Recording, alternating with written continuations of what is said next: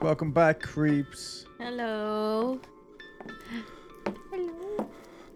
Welcome to Weekly Creep, episode 41. Hello. Hello. Hello. So today I go first, and this one's probably going to be pretty short, but Alright. it's one I remember reading a bit about this like when I was in college Uh-huh. and just thinking like it's the coolest fucking thing. Sick. Yeah, but there's not actually as much information as I thought was out there. So I'm just going to read what I got. Beep, beep, beep, boo, boo. Yep. Beep, beep, beep, boo. So today I'm going to take you to Nevada. Sick. Yeah, we're going like Wild West. This is the town of Goldfield. Wait, actually, shit. So before we get started, because I got carried away, this week's patron of the week is Marcus. Marcus. Thank you very much for being a patron. Thanks, Marcus. We love you dearly. Yes. And I think that's it. I can't think of anything else like important or anything. Nothing's ever really important. Okay, that got deep pretty quick.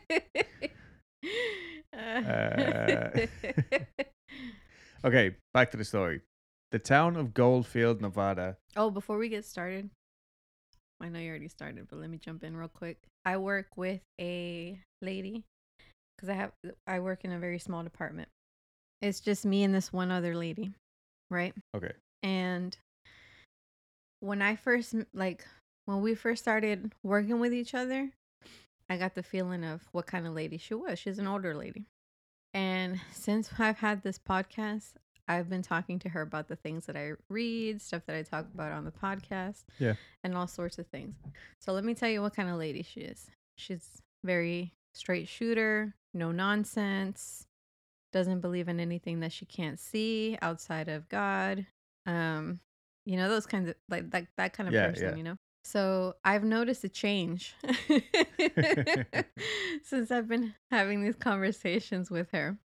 Because I remember when I first started talking to her about these things, she's like, "Oh no, I can't talk about those things, can't mess with that. Like I can't, I don't know about that." Like she just felt kind of uneasy. Yeah. That's the devil.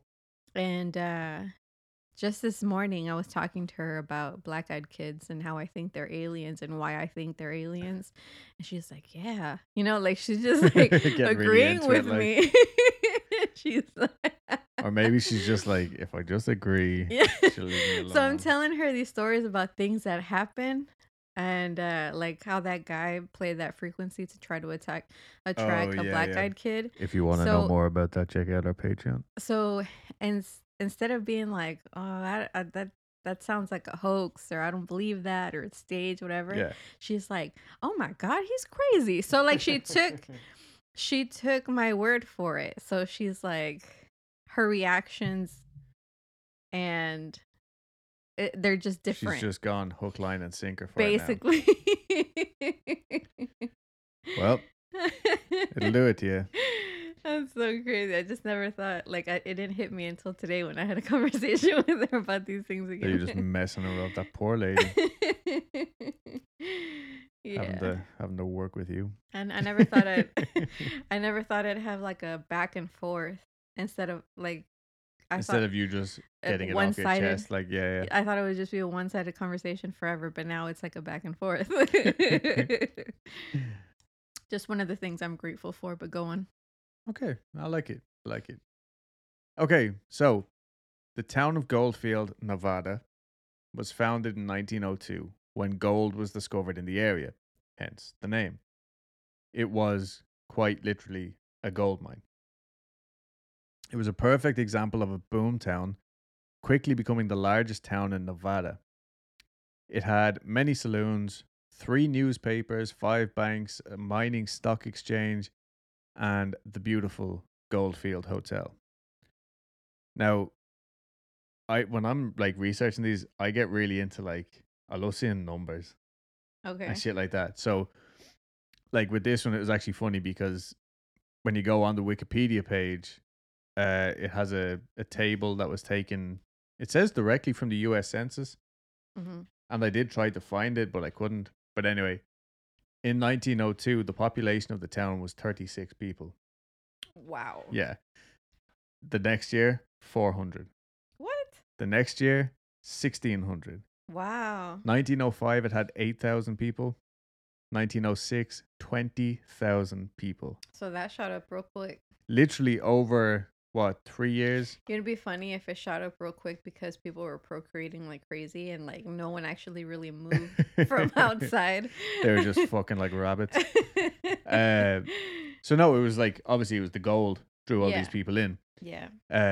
But yeah, literally over the course of 4 years, it went from having the population of 36 people to being the largest town or city in the all of Nevada. By 1920, it was back down to 1,500 people. And nowadays, there's around 298 people that live there. So it literally shot up over 4 years, and then there was a steady decline after that. The gold that built the place had dried up pretty quick, and by 1920, it was all but gone. In 1923, a fire wiped out 27 blocks of homes and businesses. And that just seemed to be like the final nail in the coffin. Like, whoever was left was now pretty much homeless. I think 500 people were left homeless. Oh, that's sad.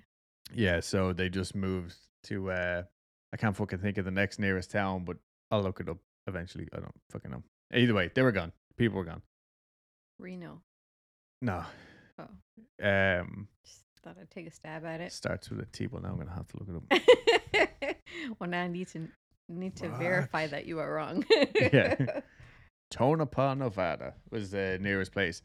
They just went back to wherever they had originally come from, or Tonopah, whatever. Either way, the city was dead. In 1908, however, while the town was in full swing, the Goldfield Hotel was opened up. It had one of the fastest elevators in all of Nevada. How fast was it? Speeds of up to 3.4 miles per hour. I wonder what that feels like. Breakneck speeds. No, I actually Googled it. Today's average elevator speed is between 5 and 22 miles per hour. Oh, okay. So really slow. Yeah, not that impressive. Okay. But at the time it was. Yeah. Ladies were not allowed in the saloon. They had their own special entrance into the dining room, whereas men could go into the saloon and go through their own back door. I thought you were going to say they weren't allowed in the elevator because people were afraid that their uteruses would just fall out of their... Hysteria. Absolute hysteria. Or hysteria. Yeah. That's why women weren't allowed to drive. Because if they went too fast, they thought their uteruses would... Just fall out? Yeah. Jesus Christ. Same reason for trains or something like that? Probably. Yeah. Anyway. Isn't that crazy? Yeah, that's nuts. So, in the dining room, they had a Velt automatic orchestra, or orchestrion. Cool. This is what I was looking up the other night when you woke up and you were like, "What? What's going on?" And I was like, "Look at this box." I don't remember that. Okay, these things. I think you're lying. When I saw this thing, I was like, "I need one in our fucking house. I need one." They're like 12 feet tall boxes, basically, and they're full of different pipes, all different organ pipes that are designed to sound like different instruments. Okay, so even though it's coming through pipes, it might sound like a violin or a guitar or something. And I can't remember how many. I think this one was like a keyboard. What? Because you can record things on your keyboard. Never mind. I mean, I guess like a little bit like that, except 120 years ago, and it's all like, it looks like something out of like Willy Wonka or something. You know what I mean? It's all like cushions being inflated and deflated at certain times, and like arms going around, and it played a full-on orchestra. It sounded just like it. Some of them were like had up to 17 different instruments and stuff in it, so it was built basically to replace musicians. That's interesting. Yeah, so it was, in my head, this was the very first like iPod. You know what I mean? And it had like 4. Yeah, some of them could be left for like 4 or 6 hours, and they would just play on this like drum. Yeah, but like this drum would like guide the things to do what they were supposed to do, and it would play like whole concertos and stuff like that. That's interesting. Yeah, I spent way too long looking at them. They were so fucking cool. Concertos. Yeah, that's probably not even the right fucking word. Also in the hotel, they had brass spittoons. You know, remember this was literally the Wild West, so Okay. to spit your chewing tobacco in as you walk past. Oh, that's what that is? I didn't know what that was. I think that's what it is anyway. So you literally just go, they go, Oh. So but was made of brass. So it looked like gold. okay. The lights were made of crystal and they were electric. Oh, A okay. lot of them. They had telephones in some of the rooms, Yeah. although guests still had to share a tub and a toilet. Gross. Yeah, 150 rooms, and I think there was one bathroom on each Oh, floor. wow. That's Yeah. vile. They said the building cost between 300 and 400,000 to build back in 1907, which today would be almost $12 million. Love that conversion. Yeah. I read on one website, and I can't even quote the source because I didn't fucking save it. I closed all my tabs the other day by accident, and I didn't even write this down. That's no excuse for plagiarism. No, but it was a comment left on a story about the building. And this person's like great uncle actually met his wife while there. She was an operator, an elevator operator, and they shared the same bathroom, and that's how they got talking. Yeah. Romance, baby. Also, they were so bougie that during the opening ceremony, they literally had a champagne waterfall down the staircase. Wow. Yeah, like But they only had one bathroom. yeah, per floor, I think. What the fuck? The priorities, though. Yeah, and so it was considered to be the most luxurious hotel between Chicago and San Francisco. How luxurious could it be? Because it was probably rank. I don't fucking know, but what an odd like scale of like places to put it between Chicago and San Francisco. Like, Yeah. it passed hands a couple of times, and as the town dwindled, so did the hotel's clientele. By 1939, it housed soldiers from the Air Corps assigned to a nearby base. But then when they left in 1945, after World War II was over, the hotel just closed its doors for good. People have bought it and tried to renovate it over the years, but it just keeps getting shut down because it's a fucking money pit. And locals literally are pleading with people to stop breaking in to vandalize it because it's just delaying like all these projects. Like they could have a really nice museum or attraction or whatever, Yeah. but shit just keeps getting halted. I hate people sometimes. Yeah, me too. Another reason for all these break-ins is because of people trying to communicate with the spirits of the hotel. Look, y'all, if it's private property, stay away from it, man. You know, this is why we can't have nice things. Yeah, like honestly, if you could probably arrange to do a ghost hunt there Yeah. if people were able to get it safe enough to be open. Yeah. Anyway, according to legend, George Wingfield, an owner of the hotel, used to have relations with a prostitute by the name of Elizabeth. Relations. Yeah, I know. I was trying to like find you know, I think she was just his favorite or something. I don't fucking know. Anyway, well, Elizabeth showed up one evening, pregnant, and claiming that George was the father. Wingfield apparently paid her off because he couldn't have this kind of thing ruining his appearance. But she either kept coming back or she just wasn't quiet about it. Good for Or her. maybe Wingfield just had a change of heart. Either way, it said that he lured her into room 109, where he chained her to the radiator. The plan was to keep her locked up there until the baby was born. He had her meals brought to her and like kept her fed and watered, but other than that, she was Like a completely plant. alone. Yeah, she was completely alone. And it said that like she would scream and cry, but she was just ignored. What happened to her is also up for debate. Some say that she died while giving birth to the baby, while others say she was just murdered shortly after giving birth.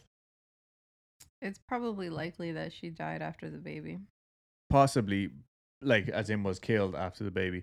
But they all say that, like, all different versions of the story all come out with she is dead and the baby was thrown down an abandoned mine shaft, which the town is full of at this point. So, if any of this is true, I just think that people's logic is so fucking strange, right? Now, obviously, I'm not condoning murder, but this goes to the story that we talked about last week. What did we talk about last week?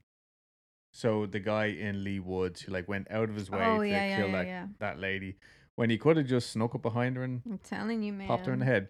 Anyway, my whole thing with this one is like if you're gonna murder a person and the baby that they just birthed, Yeah. why lock them up for months or at least weeks before? Why not just like disappear them? Especially in a time when you Disappear could them. very easily, yeah, Like, get rid of them, you mean? yeah, Oh, I see what you're saying. like especially back then when all you had to do was say Elizabeth went to her parents in Canada, and Maybe he nobody's ever going to question it. maybe he wanted to see if she would be missed. And once he saw that she wouldn't be, he was like, "All right, now I can get rid of her." Maybe, but this legend is said to be just that, a Mm. legend.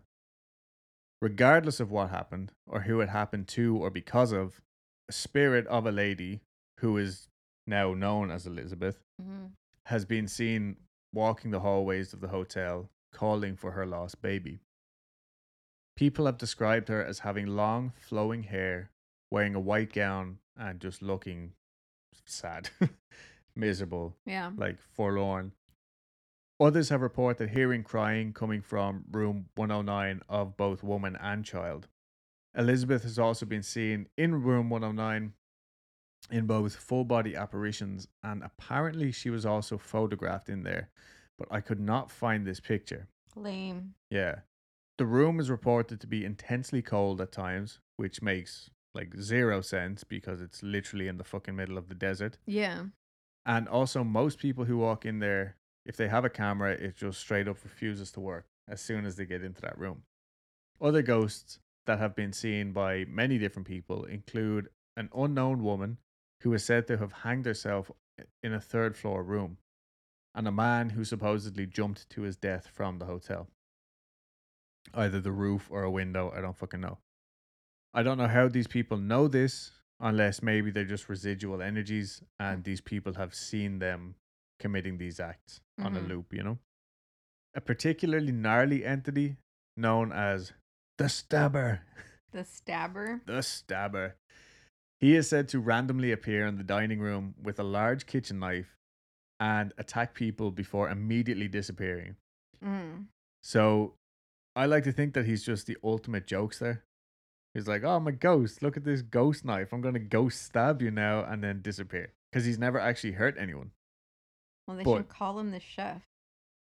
no, because he runs up and he pretends to stab people. Oh. But like either way, can you imagine walking through this dark ass hotel in the middle of the night and then suddenly someone just runs up to you and goes to stab you with a fucking knife?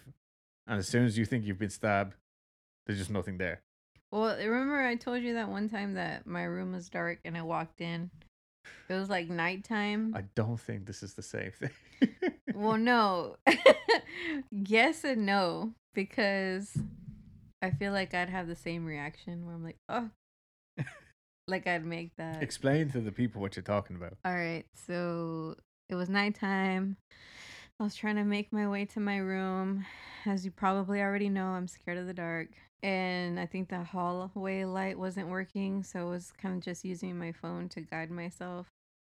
And it was a flip phone, so there's not a lot of light in those. So I'm walking towards my room, and I think I might have placed something on my bed that kind of just stuck out a little bit. And I ran into it and it poked me in the stomach, and I got scared. Because I thought a ghost poked me in the stomach or something. And I was like, oh. So yeah, imagine that only this time you actually see a man running at you with a knife, except and you don't feel anything. You just think you've been stabbed. I feel like I'd react the same, just a little louder. Oh. So moving on, near the staircase in the lobby, Well, I there's feel like a supposed to be. dumbass now. So near the staircase in the lobby, there's supposed to be 3 spirits, 2 children, and a little person.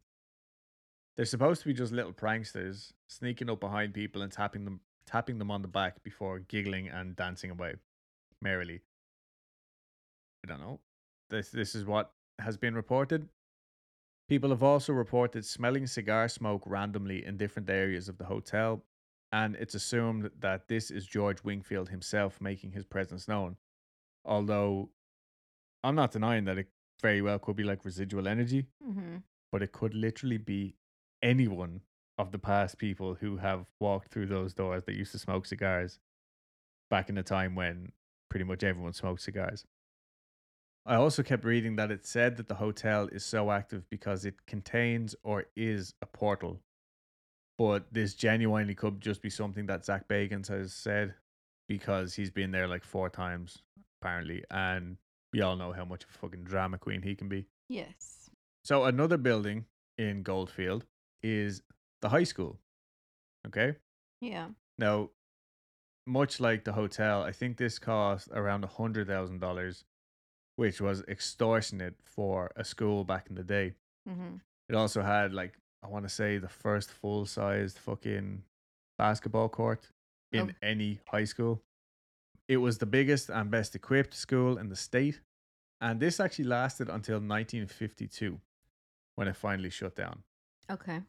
It's currently under restoration as 70 years worth of vandalizing and just weather beaten. That's a damn shame. Yeah, but as well, like the whole back wall, it was something to do with like whatever way it was built. Anytime it rained, the back wall like got the majority of the damp, Uh-huh. and the whole back wall just fell away. The So, damp. so there's pictures of this building just missing a huge big section of the brick on the back. That's Anyway, gnarly. the residents or whoever are, I think it's the Goldfield Historical Society, Mm-hmm. are in the middle of doing it up, but they've got very little funding. What's cool about this place, though, like other than the fact that it's fucking 100-year-old school, is that the doors were literally just locked up one day and the place was left. So everything that's inside, Still there? still there. All the original school desks, fucking like books and shit from the 40s and 50s, even long dead teachers' notes on the chalkboards. That was pretty creepy. Yeah, right. So naturally, somewhere, a place like this is going to be, you know, everyone's going to assume that it's haunted. Of course. I couldn't find anything. Mm. Literally could not find a fucking thing about it. So, like I said, Zach Bagans had gone there. So I was like, because I wanted to talk about it because it's such a cool building. Yeah. Was he connecting the dots? Like, Yeah. so what we think Zach does is he'll take a few EVPs and sort of reach in terms of what they sound like, and then in his narration he'll connect the dots with his own narrative. Like, oh, could it be? You know what I mean? Like, Yeah. He'll like pick up like 4 different words. It'll be like physician, thank you, host.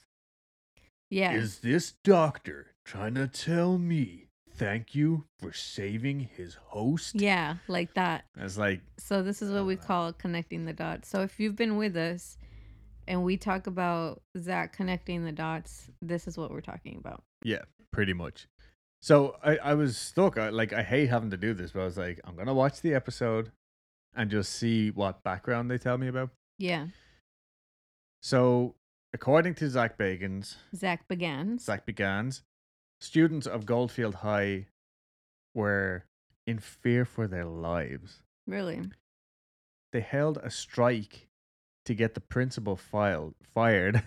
Filed. Filed. They held a strike to get the principal fired because he was so cruel that they just refused to learn anymore. That's weird. Yeah, and in the show they did have a picture of the Nevada State Journal from April 28th, 1937. Yeah. I couldn't access this Uh-huh. because I had to pay for a subscription, but I also couldn't find another copy of it. Hmm. Anyway, I was watching this and I was like, okay. So they start walking around with the caretaker, Yeah. and the caretaker her name was Lisa or something. And she claims to see shadow figures, like literally as they're there. She's like, I just saw 2 students here in the basement. Full apparitions of students, poltergeist activity.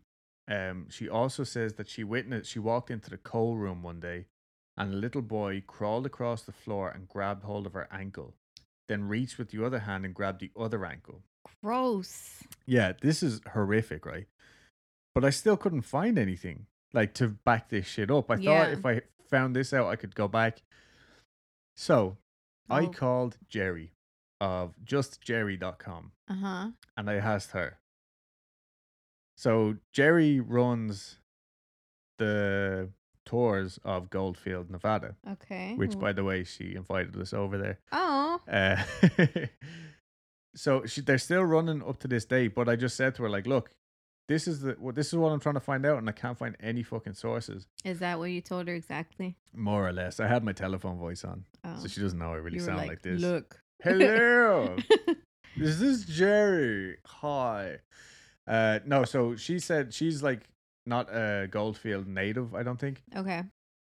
But she said that the place has such a rich history that as soon as you like get there, you can feel all of this residual energy. And she said it's not negative, like necessarily, but it's pulling you in. And she says it feels like all of these people who ever passed through there, made their lives there, like had to flee there, whatever, all this emotion is still in the place. Sick. So much like the story from the hotel, she's like, you can't just pinpoint it on, oh, that's Elizabeth, who was the concubine of fucking this owner or anything. It could literally be anyone. That But makes that's sense. not to say that the stuff doesn't happen Yeah. and that all these buildings are haunted as fuck. Yeah.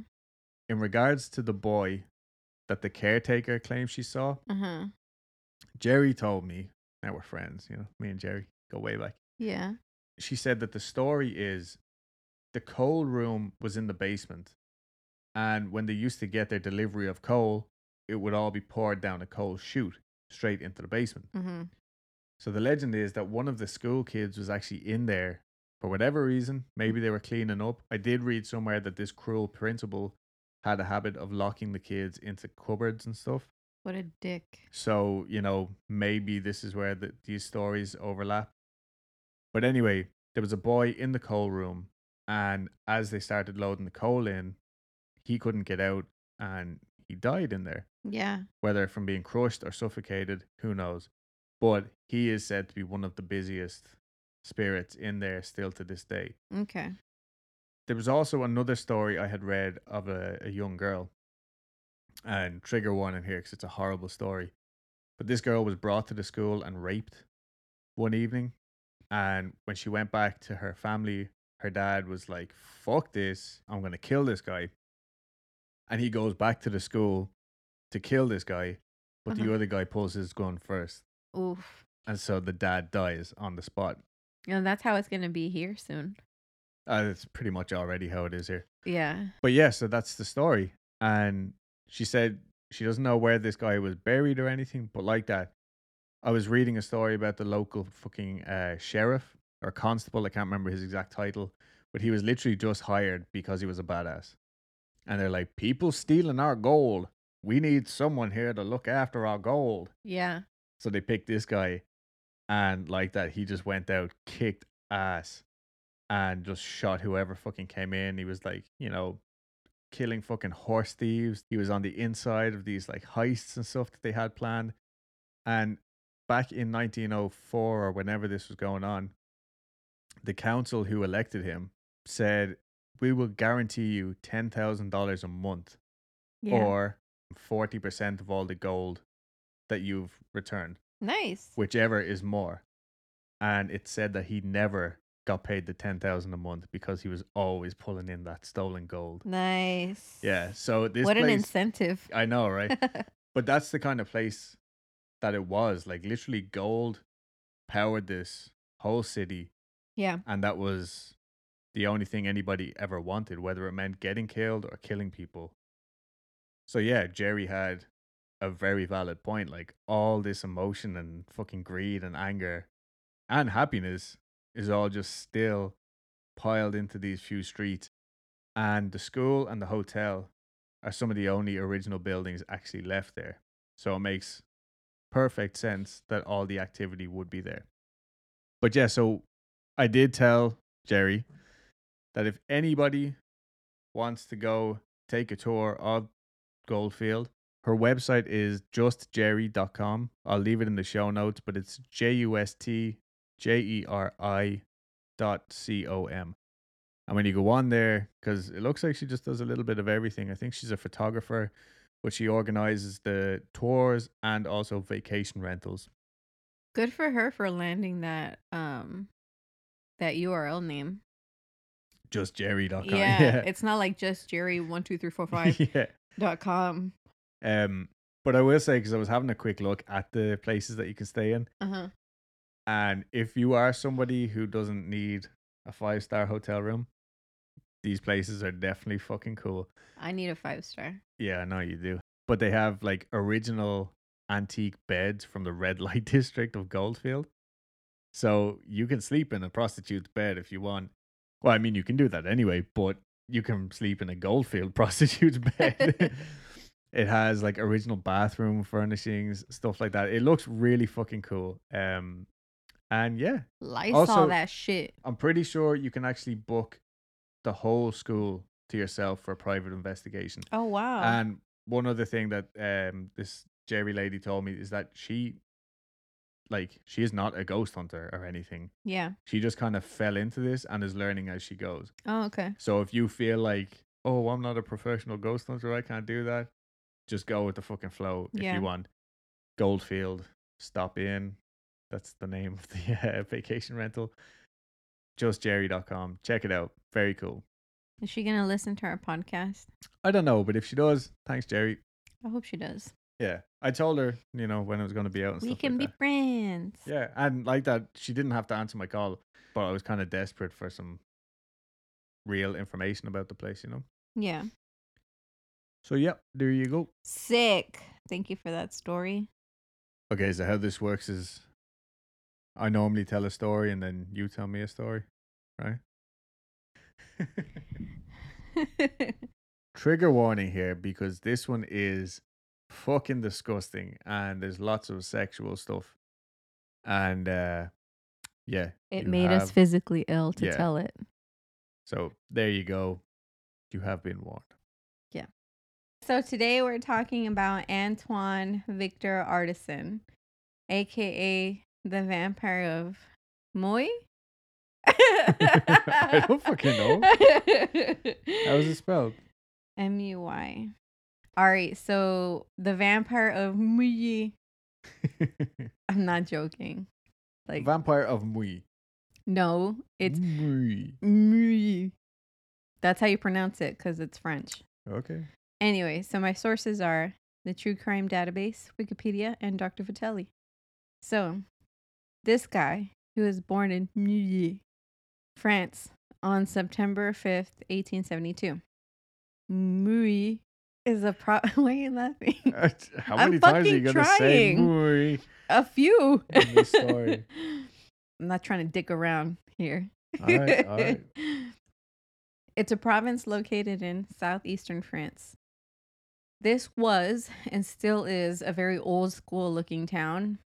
It's very much like, if you think about it, it's kind of like those small towns in Ireland where like they're kind of in the middle of nowhere. Yeah. Anyways, Muy is very small and it kind of reminds me of where my mom grew up because it's so tiny. Anyways, definitely one of those towns where people know each other. So this guy, Victor Artisan, was born to an Elizabeth Apolloni Porre. Elizabeth did not know who Victor's father was and was described by the town as a woman of, quote, disreputable character. So after Victor was born, Elizabeth married Honore Artisan, and the family lived at 15 Grand Rue. The family believed that there was something wrong with Victor mentally. Stay with me here. Okay. They believe that this may have been due to Elizabeth's beatings that she lay onto Victor, specifically to the head. Oh. Then yeah, maybe. Yeah, he did not.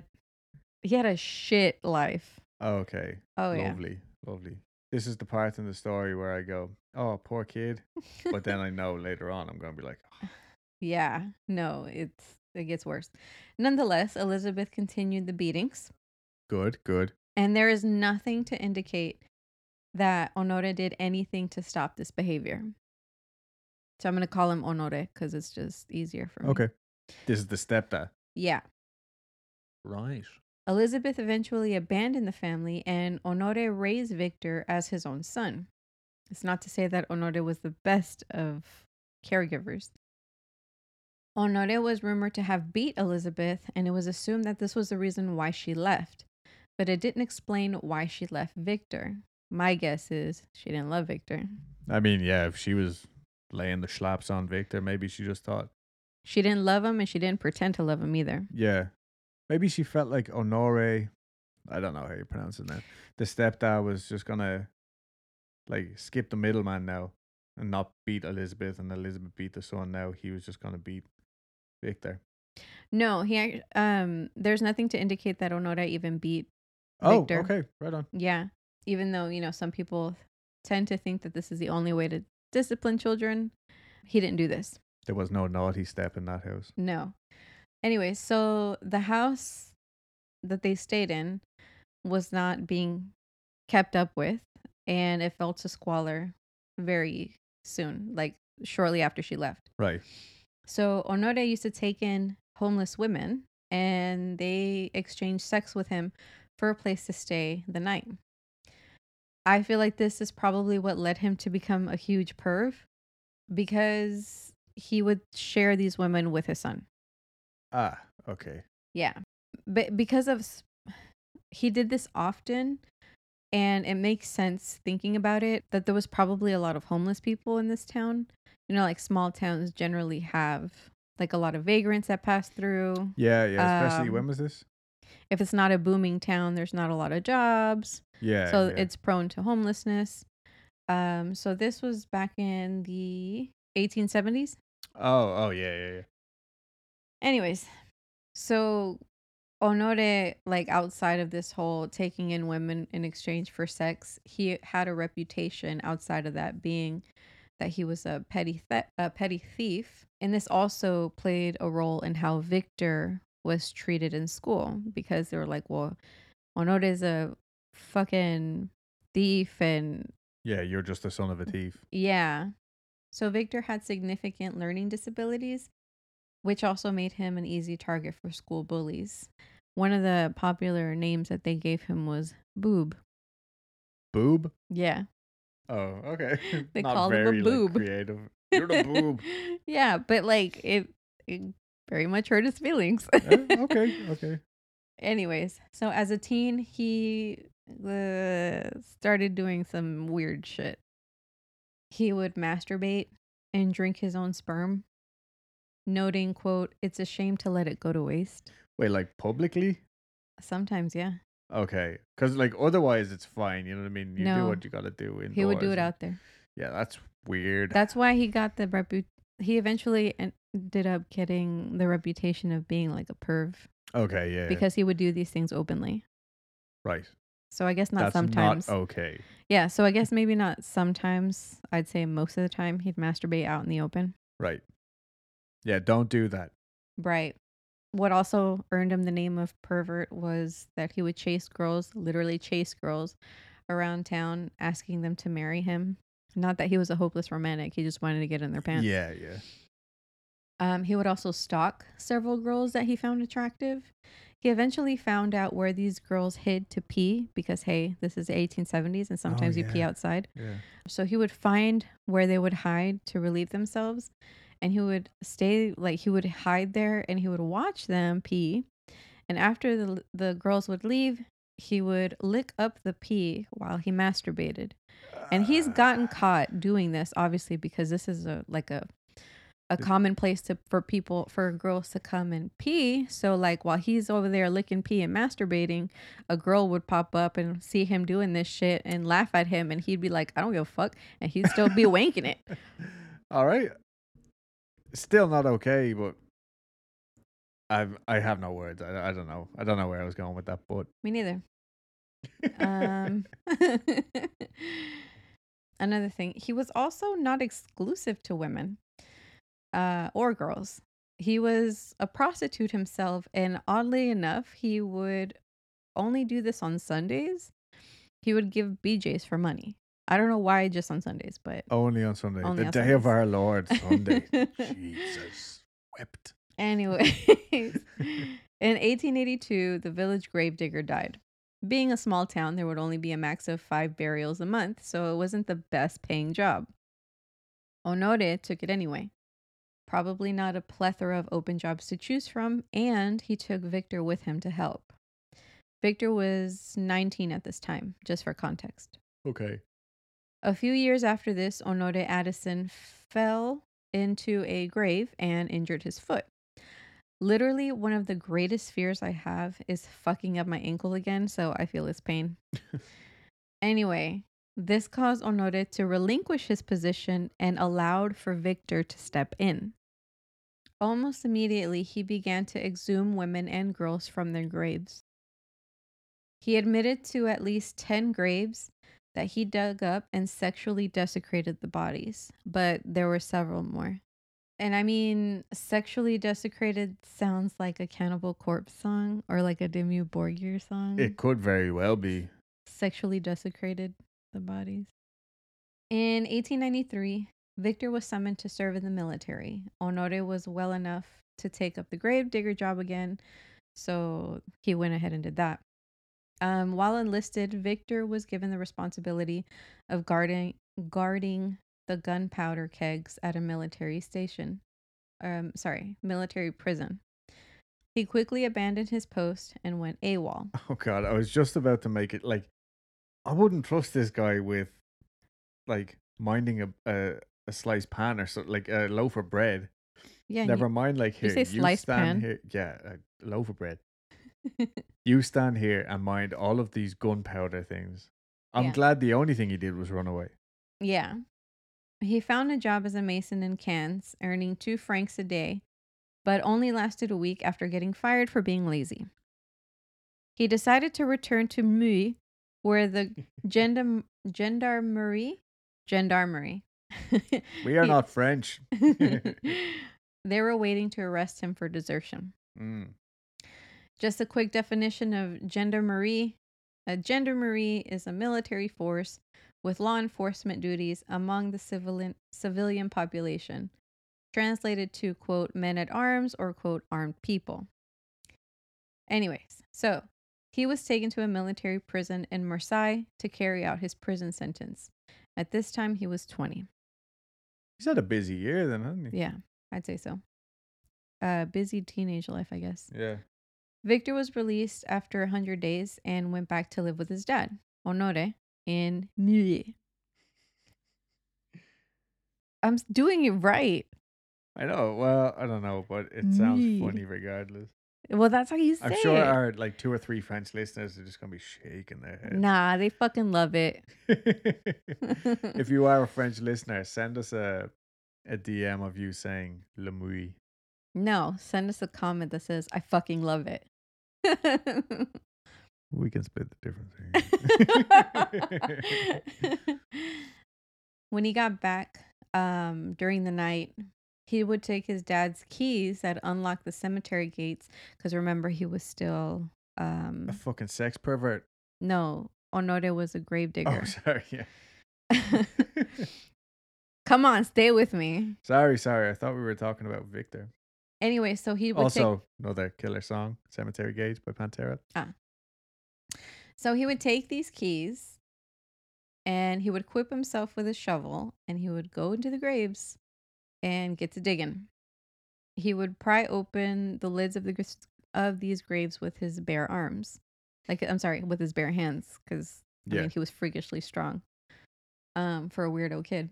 What he would do is he would sit the dead corpses up, like in a sitting position, and he would begin to fondle and talk to them. And he would do things to the corpses with his mouth. Okay, yeah, okay. The fact that they couldn't speak to him or react to him genuinely upsetted him, but it didn't deter him from continuing this practice. He That knew just they were goes to dead. show his like level of simplicity. Then really, He Is it- wasn't an Ed Gein. no, because Ed Gein wasn't like a sex pervert. No, like the level of simplicity, I mean. Oh, okay. He was a Come little on, bit stay with me, Adam. more intelligent than that. Okay. When he wasn't fondling the corpses, he was having sex with them, naturally. He chose his corpses based on how recently they'd been buried. Age was not an issue, but he did stick to female corpses. His victims ranged from 3 to 60 years old. Oh, Jesus. Honore eventually quit being a gravedigger, but that meant nothing to Victor. He couldn't quit these corpses, so he climbed over the walls of the cemetery. He visited a different grave every night. Fucking hell. One thing I will say, like, can you imagine walking past the graveyard one night and looking in and, like, whatever about him, fucking having sex with these corpses. But I feel like it's almost creepier to look in and just see a corpse sitting up and him talking to it. Like, See, that's the thing. If they stuck to digging them in deep holes, I don't think you'd be able to see anything because they'd be so deep into the ground. oh, he'd just be in the ground doing this thing. Yeah. Oh, okay. Yeah. I suppose I never really thought about that.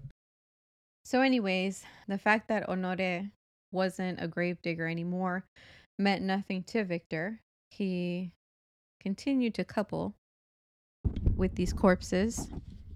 So he climbed over the walls of the cemetery. He visited a different grave every night, but once he heard that a young girl named Bertha died, he couldn't pass up a chance to exhume her. Victor remembered that she had what he considered beautiful breasts. Oh. So off he went to dig her up one night, and then the next, and then the next. This was the first corpse he visited frequently. Wow. So Do you think this is like his first serious relationship? probably. On February 22nd, 1901, a now 29-year-old Victor found a new favorite.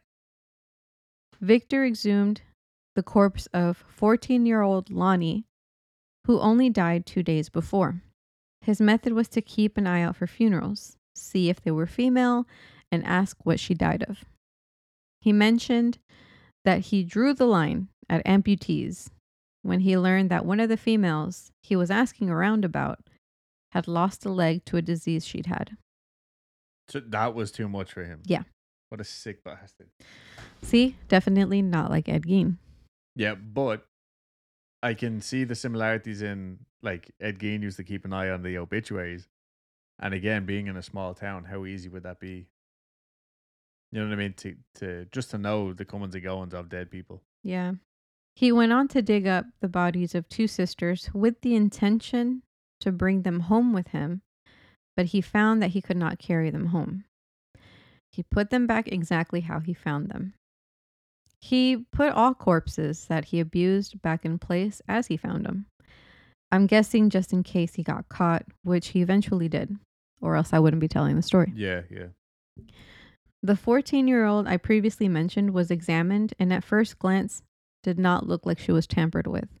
So he was really good at remembering how he found them. His next victim was 13-year-old Gabrielle, who had a reputation of being very attractive, which is weird to say about a 13-year-old. Yeah. Anyways, Victor, seeing himself as a collector of sorts, decided she would be next. He exhumed her like the others and tried to take her home with him. Victor could not carry her, so he did what he thought was the next best thing. He cut Gabrielle's head off with his pocket knife, put the body back in its coffin, and took the head home with him. He didn't even bother concealing it as he traveled home with it. Before the head mummified, he regularly made out with it. Once the decay started setting in, and Honore started complaining about a bad smell he couldn't quite place, Victor decided it was time to part ways with it. You know, it's almost like the kissing seems almost more intimate and gross than like the sexual stuff. That's very pretty woman of you.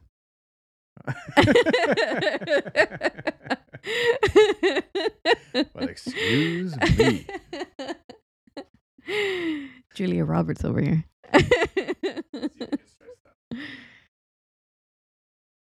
So, nighttime came around, and there Victor went back to the cemetery to find a fresher corpse that was light enough for him to carry home.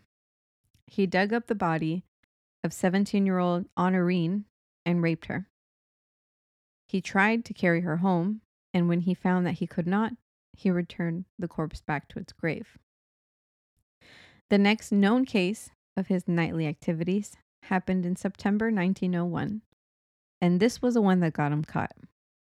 In September, a 3-year-old named Louise died, and Victor chose her. Jesus. He snuck into the grave that night, dug her up, placed her in a bag, and took her home. He hid her in his attic on a bed of straw. Victor would sneak into the attic to abuse the corpse whenever Honore left the house.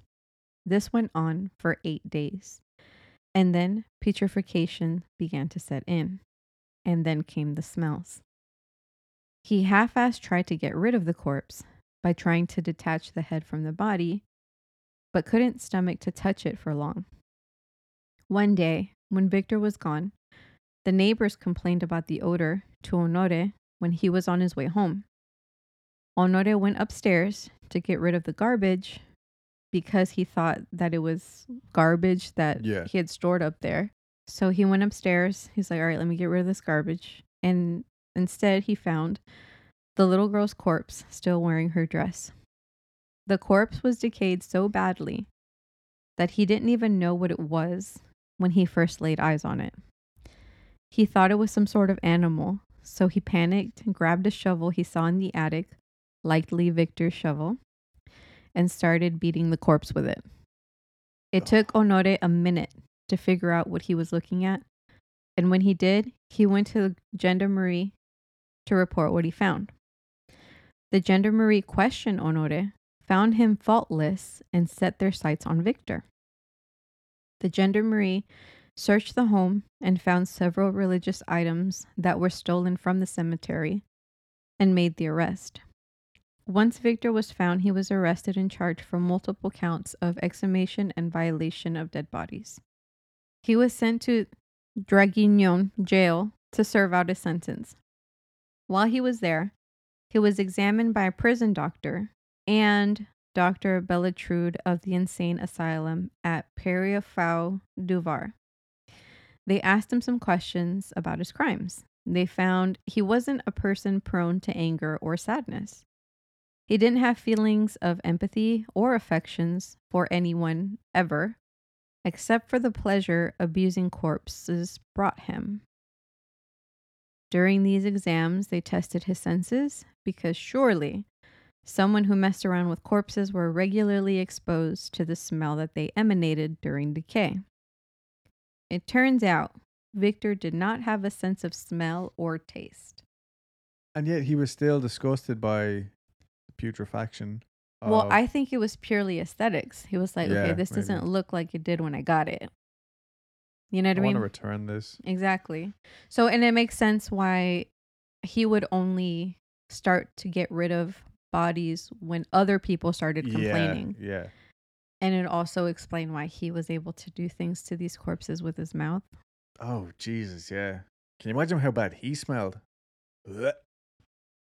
Oh, rotten. Yeah. Because he would do things. Oh, yeah. Do things with his mouth. That's enough. Moving on.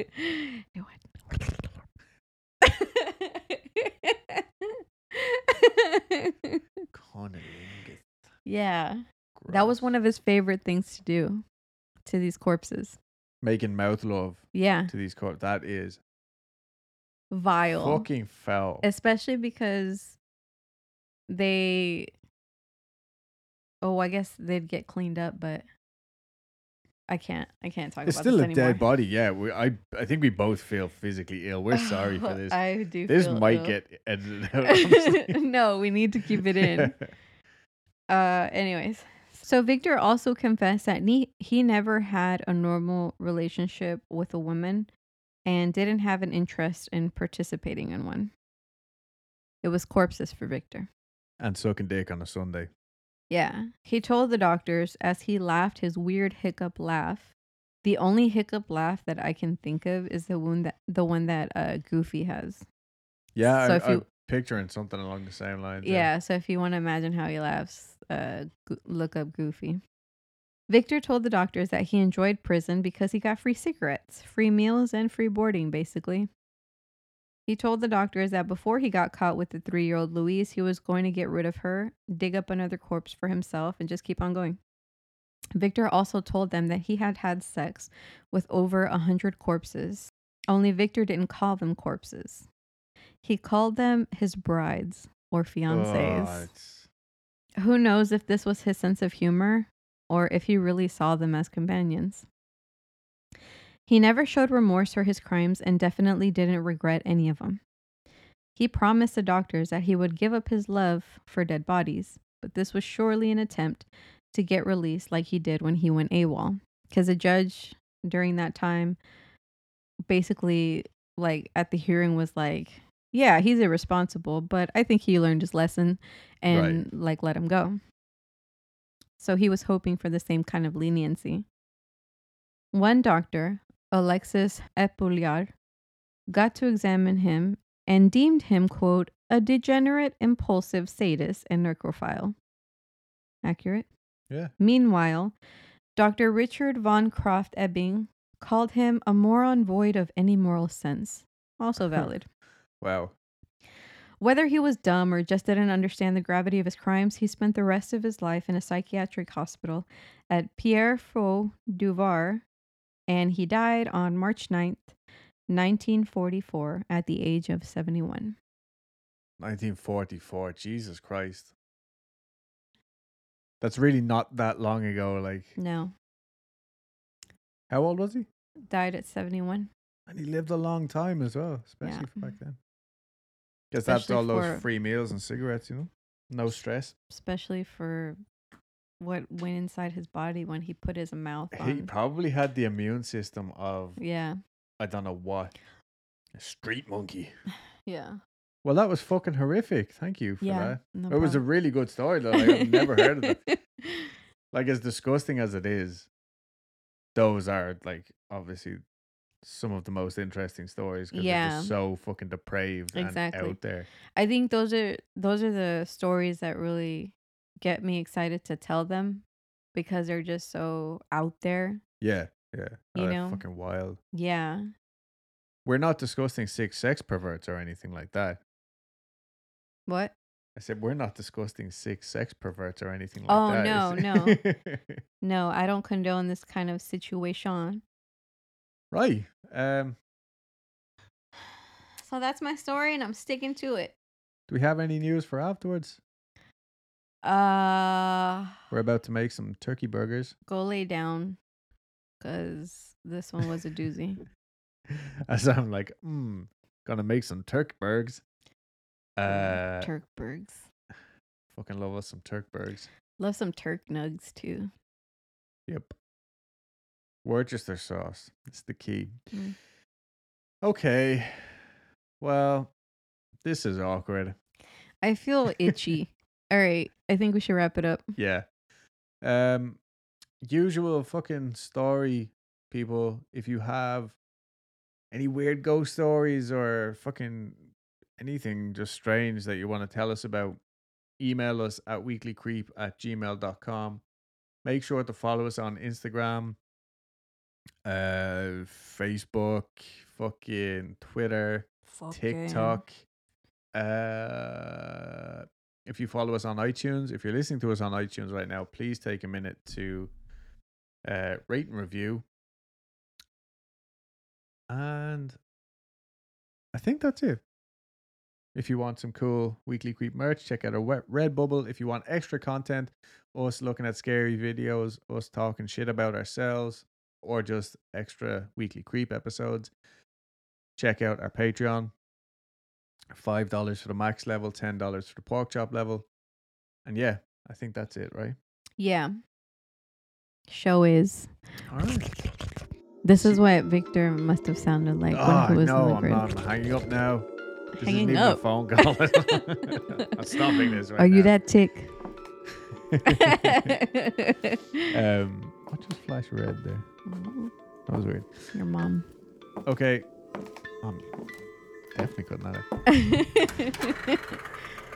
All right, creeps. Thanks for listening. Okay, bye. Bye. Wow. Mwee. You Mwee. What are you talking about? I'm not even breathing. should leave that in.